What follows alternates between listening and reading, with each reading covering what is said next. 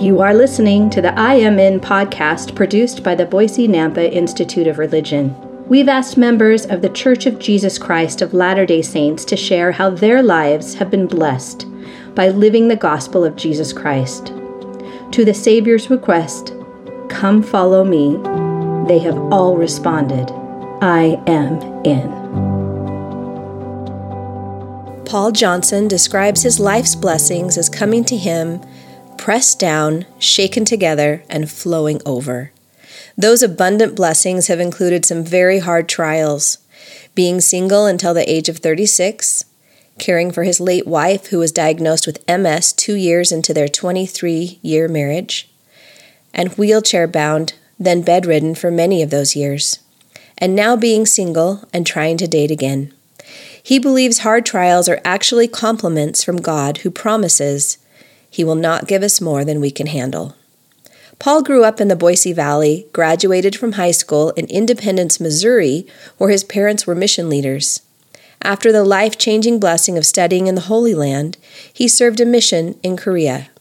Paul received both his bachelor's and law degree from BYU. Then he backpacked around the world for a classic education. He worked on Capitol Hill in Washington, D.C. for a senator, started a small importing business, and now professionally enjoys solving large infrastructure problems to create master-planned communities, including Saratoga Springs in Utah. Paul has recently volunteered at a Ukrainian refugee aid station in Poland, helped start a school for orphan refugee girls in the world's largest refugee camp in Bangladesh, and attended his youngest daughter's high school basketball games. Paul and Alice are the parents of 4 beautiful children. Thank you who are here and those who may be listening in. It's really an honor and privilege to be able to share stories of hope with you and to be able to bear my testimony of our Savior Jesus Christ and His gospel.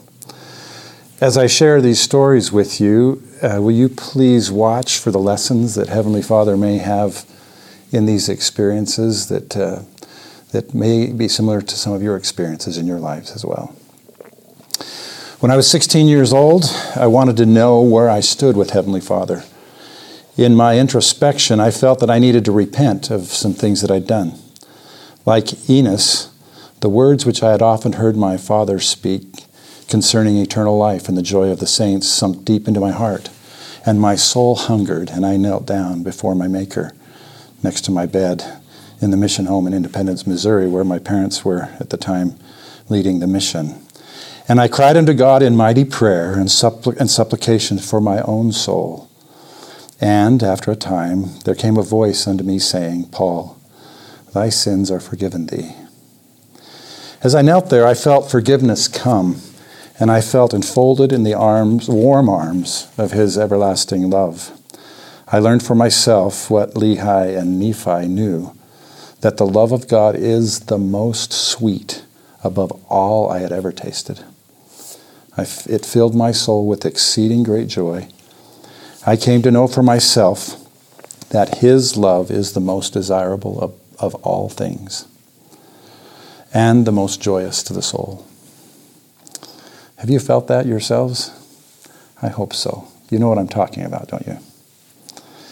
These experiences continue to bless my life in many ways. They invite me to feel my Savior's atoning love frequently through earnest repentance. It is foundational to my testimony that Jesus Christ is my Savior, and that the gospel of Jesus Christ, which is really the gospel of repentance, is true. It teaches me that repentance is a sacred gift, a privilege, not a punishment, and that it is a reliable way to feel His love.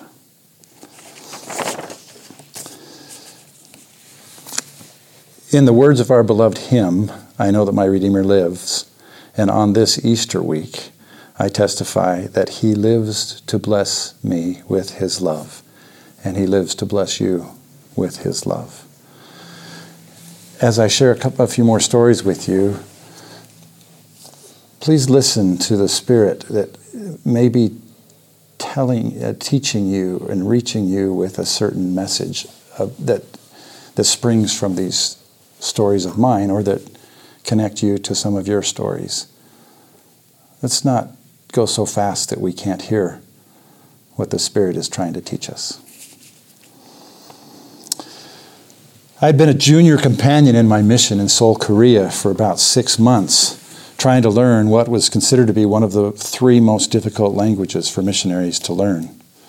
I've got to do an aside here.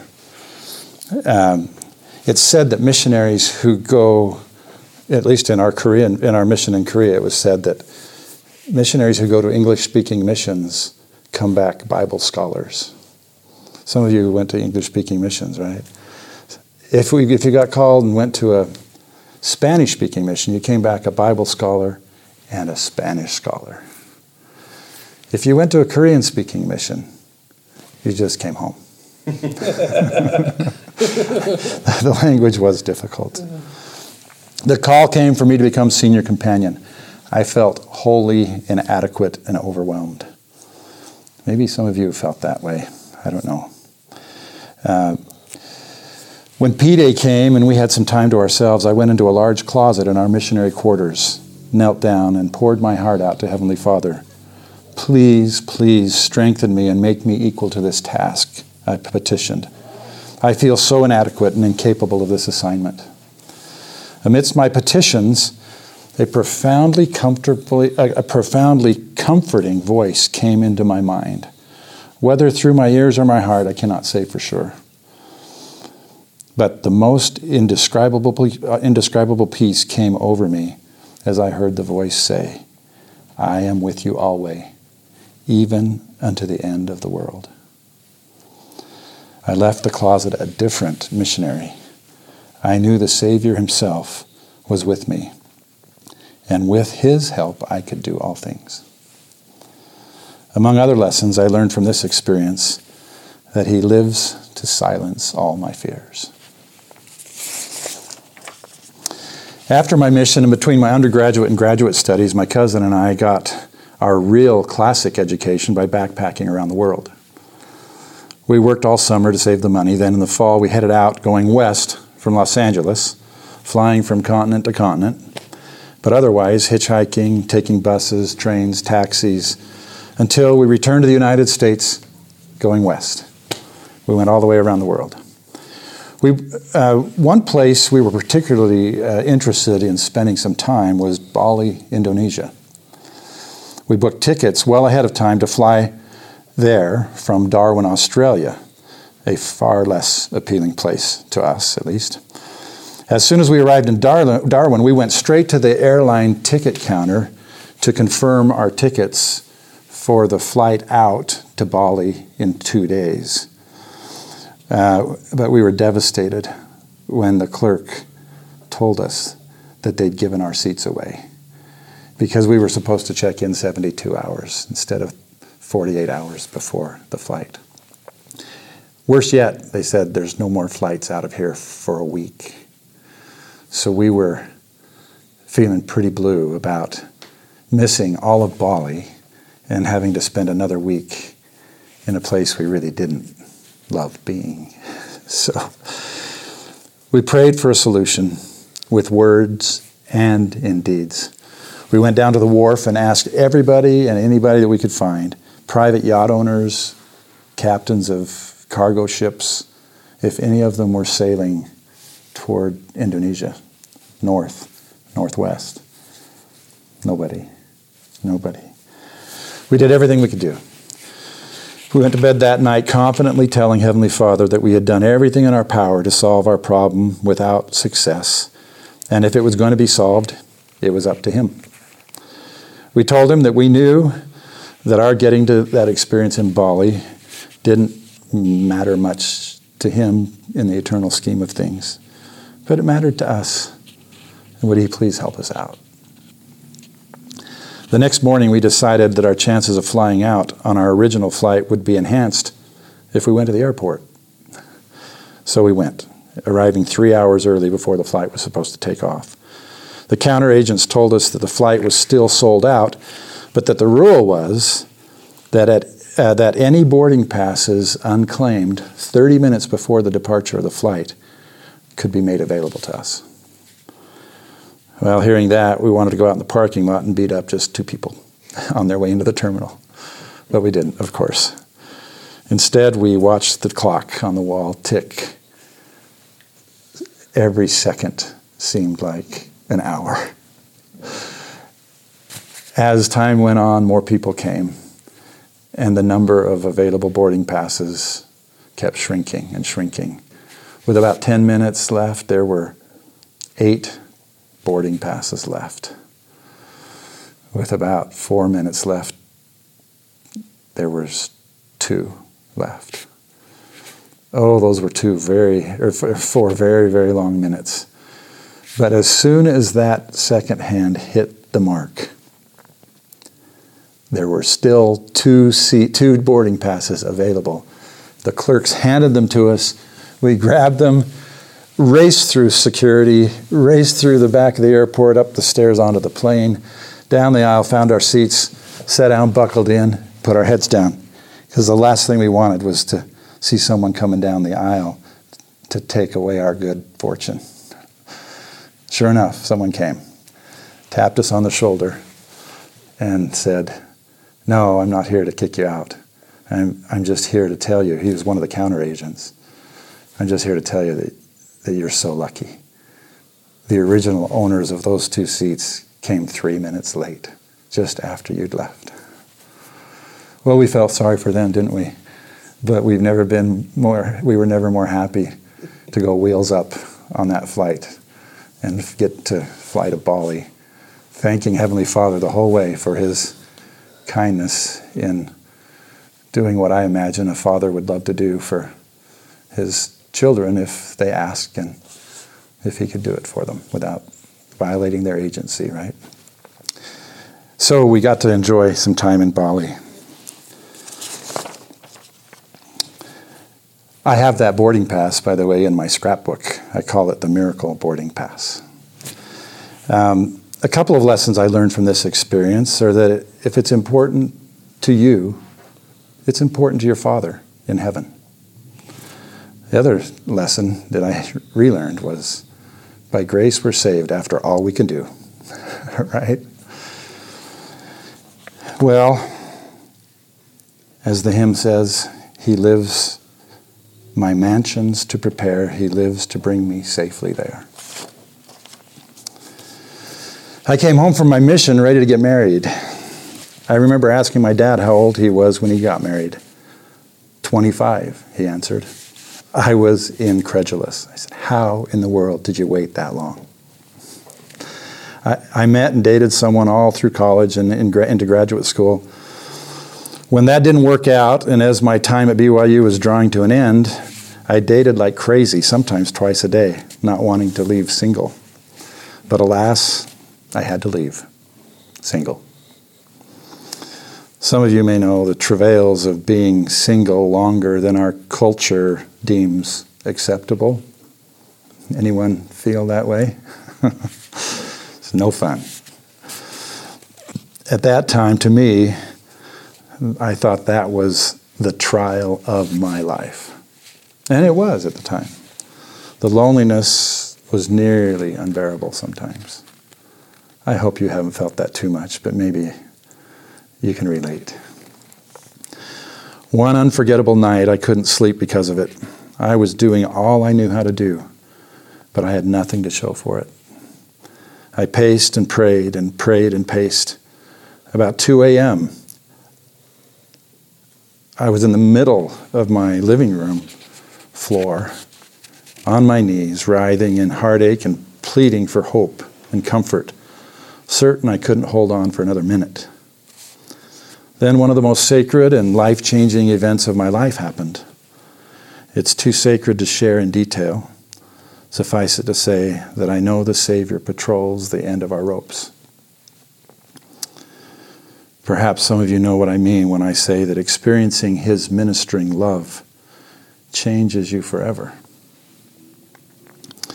It was as if he said to my tumultuous sea, "Peace, be still." And there was a great calm. He lives to comfort me when faint. I thought being single for so long was my test. I couldn't imagine a greater test for me, but that was just a warm-up. I finally got married at age 36, and the children I had been promised in my patriarchal blessing and whom I had yearned for 15 years began to come. 2 years and 2 children into my marriage, my late wife suddenly went blind in one eye. An MRI revealed a large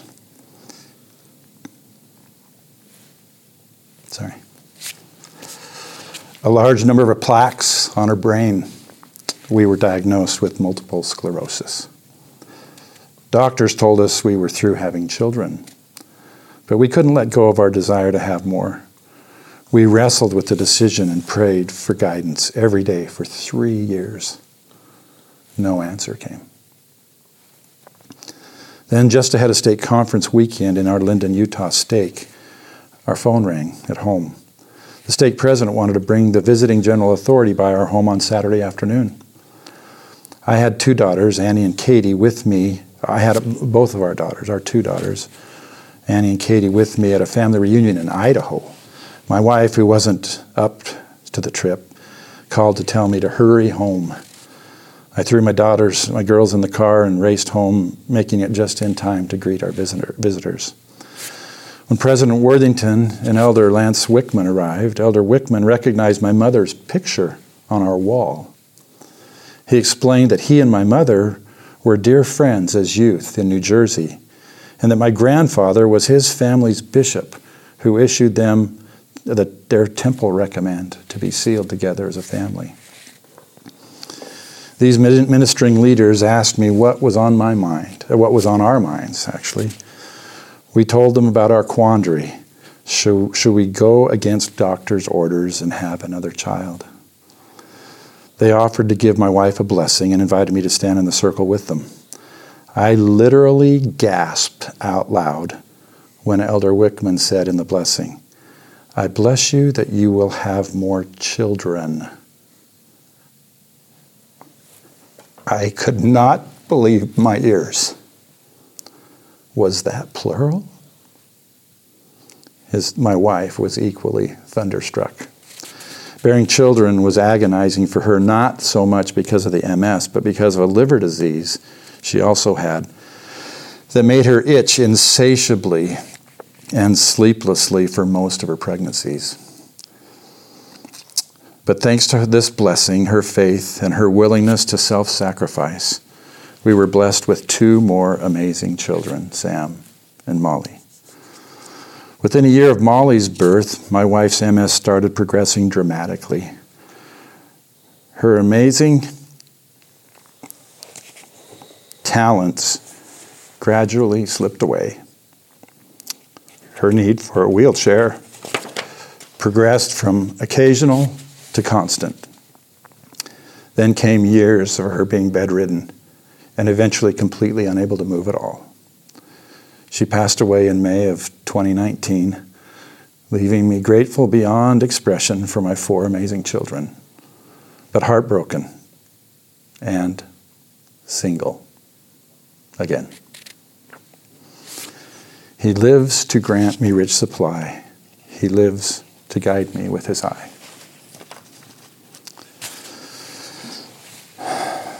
When 2008, the Great Recession hit, I had millions of dollars of business debt that were secured by real estate that lost nearly all of its value overnight. The FDIC shut down the bank that loaned me the money, and they sold my note to a shark. I spent nearly 3 years waiting each day for the dreaded phone call to come from the shark, demanding full payment for the note, or, if I couldn't pay, to sign over to him all of my earthly possessions. With my wife becoming more incapacitated every day, my young children needing me more than ever, and my business decimated, my boat was taking water on from all sides. I prayed for relief night and day and never slept. I needed a miracle. Have you ever felt that way? You need a miracle? Something told me to review my loan documents. 2 pages in, there it was. Through some miraculous mistake, the bank had secured my loan with only my land, not with the appurtenant water rights that gave the land much of its value. There was my leverage.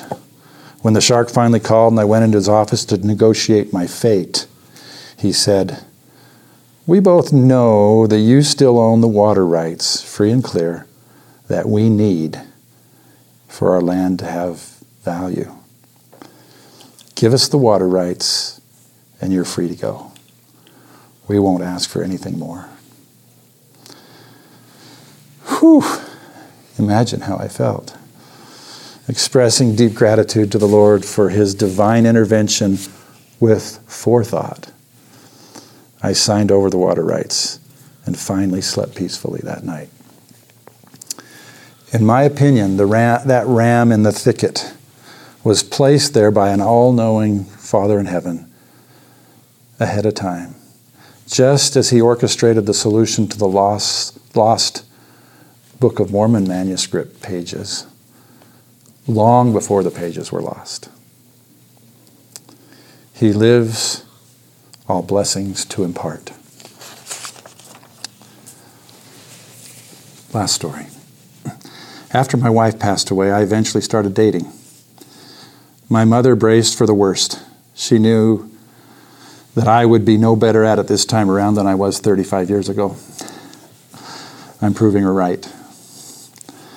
For much of the last year, I was devastated over a failed dating relationship. The heartache was nearly debilitating for months. One night, the crushing pain of loss and hopelessness seemed particularly unbearable to me. I could hardly breathe. My only hope was that the Savior would intervene. As I thrashed and prayed and prayed and thrashed, at 11:04 p.m., a text hit my phone. It was from Jared Stokes, a friend of mine I served with in his priest quorum, whom I hadn't spoken with for several weeks. It read, "Paul, personally, I can't relate much to the difficulty you're going through, but for some reason I feel like I'm supposed to tell you it's all going to work out. Praying for you, my friend." Sometimes Christ ministers personally, sometimes through ministering angels. He lives to calm my troubled heart. Well, what lessons do you see in these experiences or in similar experiences that you've had? There's lots of them, aren't there? Can we just pick out a few? Does anyone want to share something that they see or learn? Let me get us started just a little bit. One thing that these experiences teach me is what it says in the book of Abraham, chapter 3, verse 25, that God created the earth and put us here, saying, "We will prove them herewith." We're here in this life to be tested. We're here in this life to be tested. Yes, there'll be lots of joy along the way. But expect it. Prepare for it. Fill your spiritual buckets in the calm times, because I promise you, you will draw on those reservoirs of faith in the hard times. You're not too old, you guys, but I'm guessing you know what I'm talking about.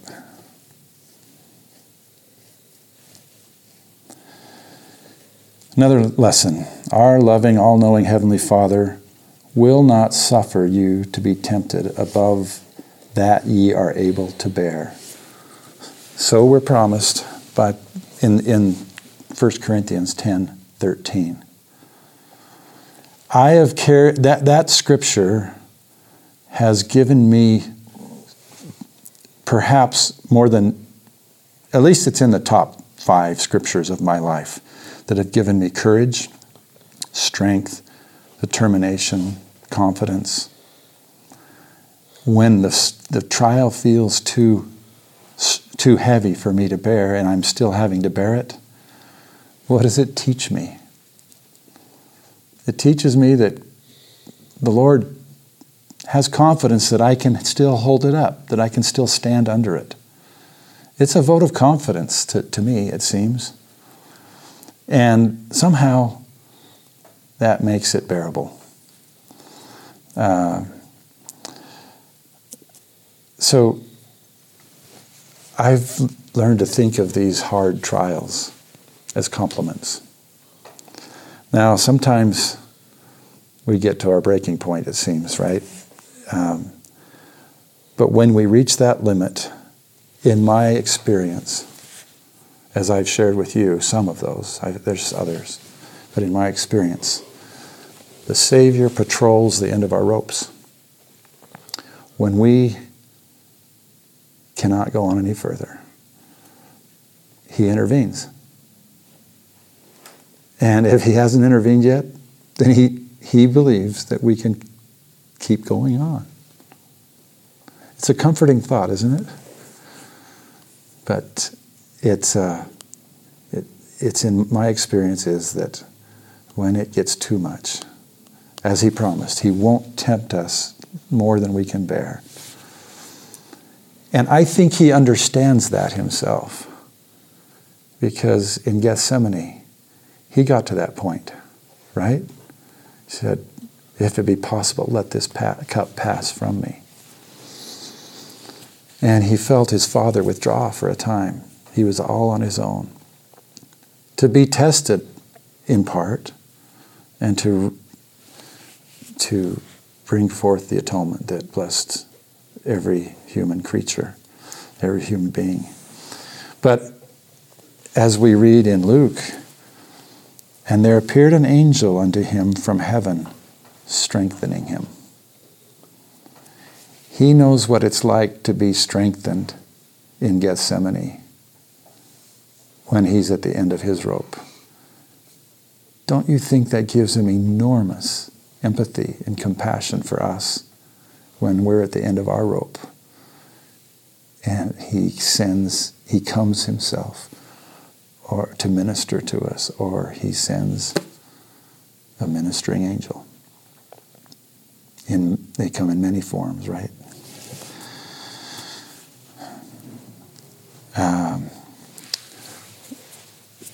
Do you want to share something? Stop me, otherwise I'll just keep going here. If you have a lesson that you've drawn from any of this or your own experiences, I'd love to hear them.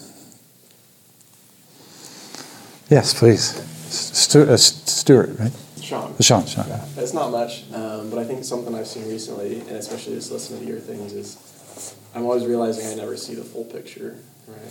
There's always more to it that, God has that He can see, and so He's able to plan things out that you would never have guessed were there in the picture to begin with. That is a great comment. We have a hymn about that, right?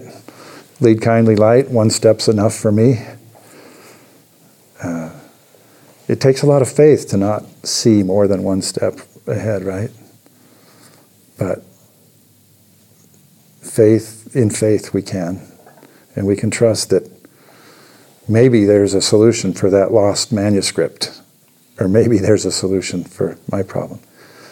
I also like the beautiful verses about Shadrach, Meshach, and Abednego, who had the but if not faith.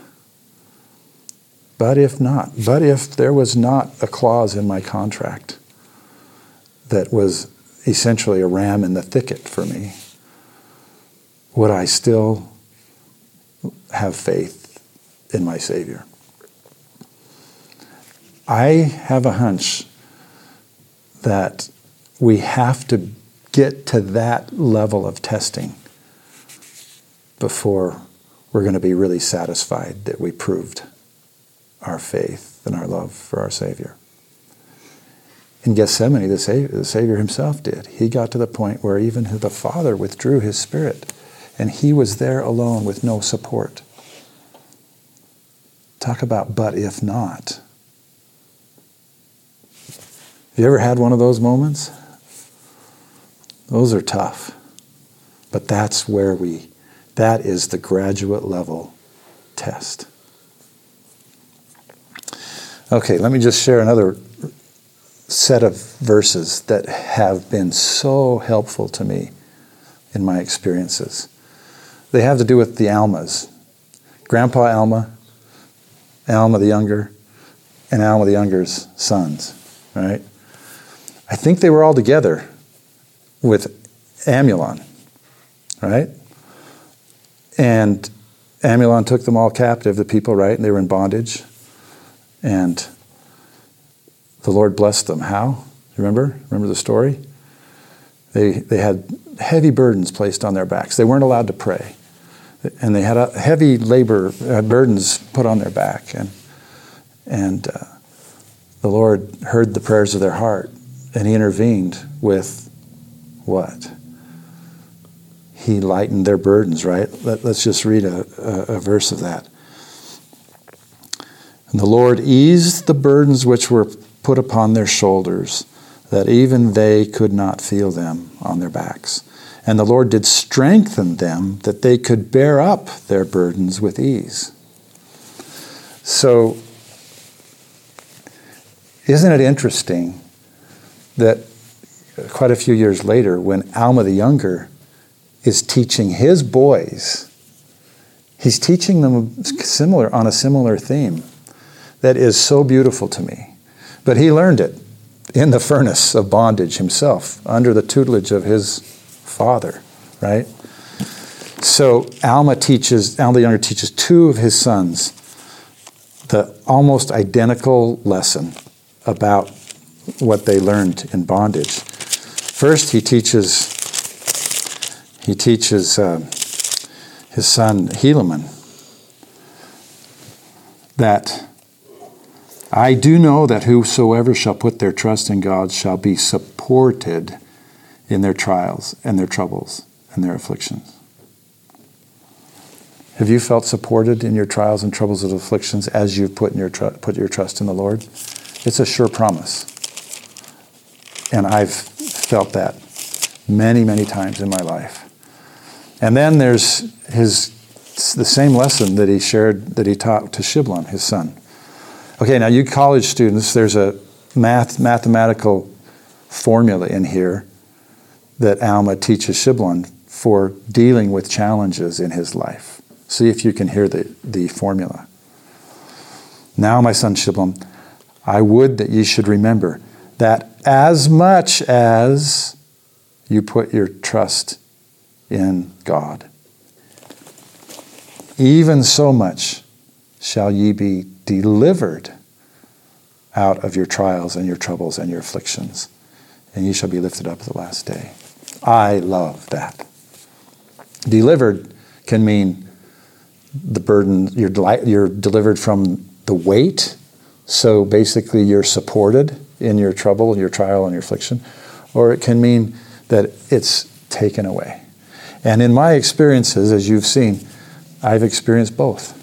The lightening of the load, the support, and also the complete deliverance from the problem. How does that happen? Alma teaches us the formula. If we write it on the board, there'd be an equal sign. And on one side of the equation is, as much as we trust in God, then the equal sign is, even so much, that's the equal sign, shall you be delivered from your trials and your troubles and your afflictions. I love that formula. I commend it to you, and you know what I'm saying is true, don't you? You've tested the equation, and you know that as much as you put your trust in God, He will support you in your trials and deliver you. And both of those sons heard the last line of their dad's teaching and they would be lifted up in the last day. Okay, that's another one. Anybody want to add one more or before we finish? Let me just end with this. We got to hear from our dear prophet this last weekend with this general conference. Do you remember these words when he said, "Dear brothers and sisters, I plead with you to come unto him so that he can heal you. He will heal you from your sins as you repent. He will heal you from your sadness and your fear. He will heal you from the wounds of this world."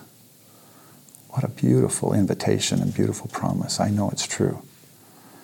And I bear my fervent testimony on this Easter week that he lives, all glory to his name.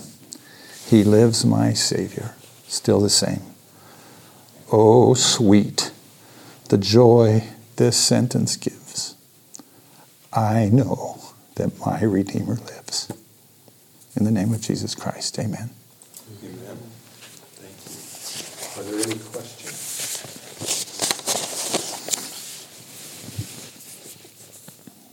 I do have one, Brother Johnson. Sure. In conference, I can't recall the general word it talked about it, but it talked about Lazarus and Jesus waiting till the fourth day Yes. to do the miracles. Yes. We've also heard talks about him coming in the fourth watch, where he kind of waits till the end. It seems like a lot of your stories are kind of the fourth day, fourth watch. He waits until that last moment. How do you have the patience to wait? How do you have the foresight and faith to say, okay, it might be in the fourth watch, and I'm going to just wait for that? Thank you. That's a great question. And what a beautiful talk that was. I really appreciated that. Yeah, young 70 was, I forgot his name. Yeah. Well, in part, I'll answer that with one of the principles that I really have lived by, and that's that notion, that promise, that God won't test us more than we can handle. 1 Corinthians 10:13. So if it's still coming, and if I have to keep waiting, the Lord somehow thinks I can handle it. And that gives me the strength, that's given me the strength to go on one more day. I'll answer one more way. When my dear late wife was bedridden, the doctors, and couldn't move at all, the doctors came and checked her vitals and said, she's healthy except for the MS. She could live like this for 20 more years. And I thought, oh my goodness, really? First of all, poor Alice. Secondly, I can't imagine how I'm going to make it that long, financially and in every way. So I had to fix my eyes on that 20-year horizon and trust that the Lord would help me get there, though I could only see one step at a time. So it was one day, one step at a time. But I knew that if it got too much, he would intervene somehow.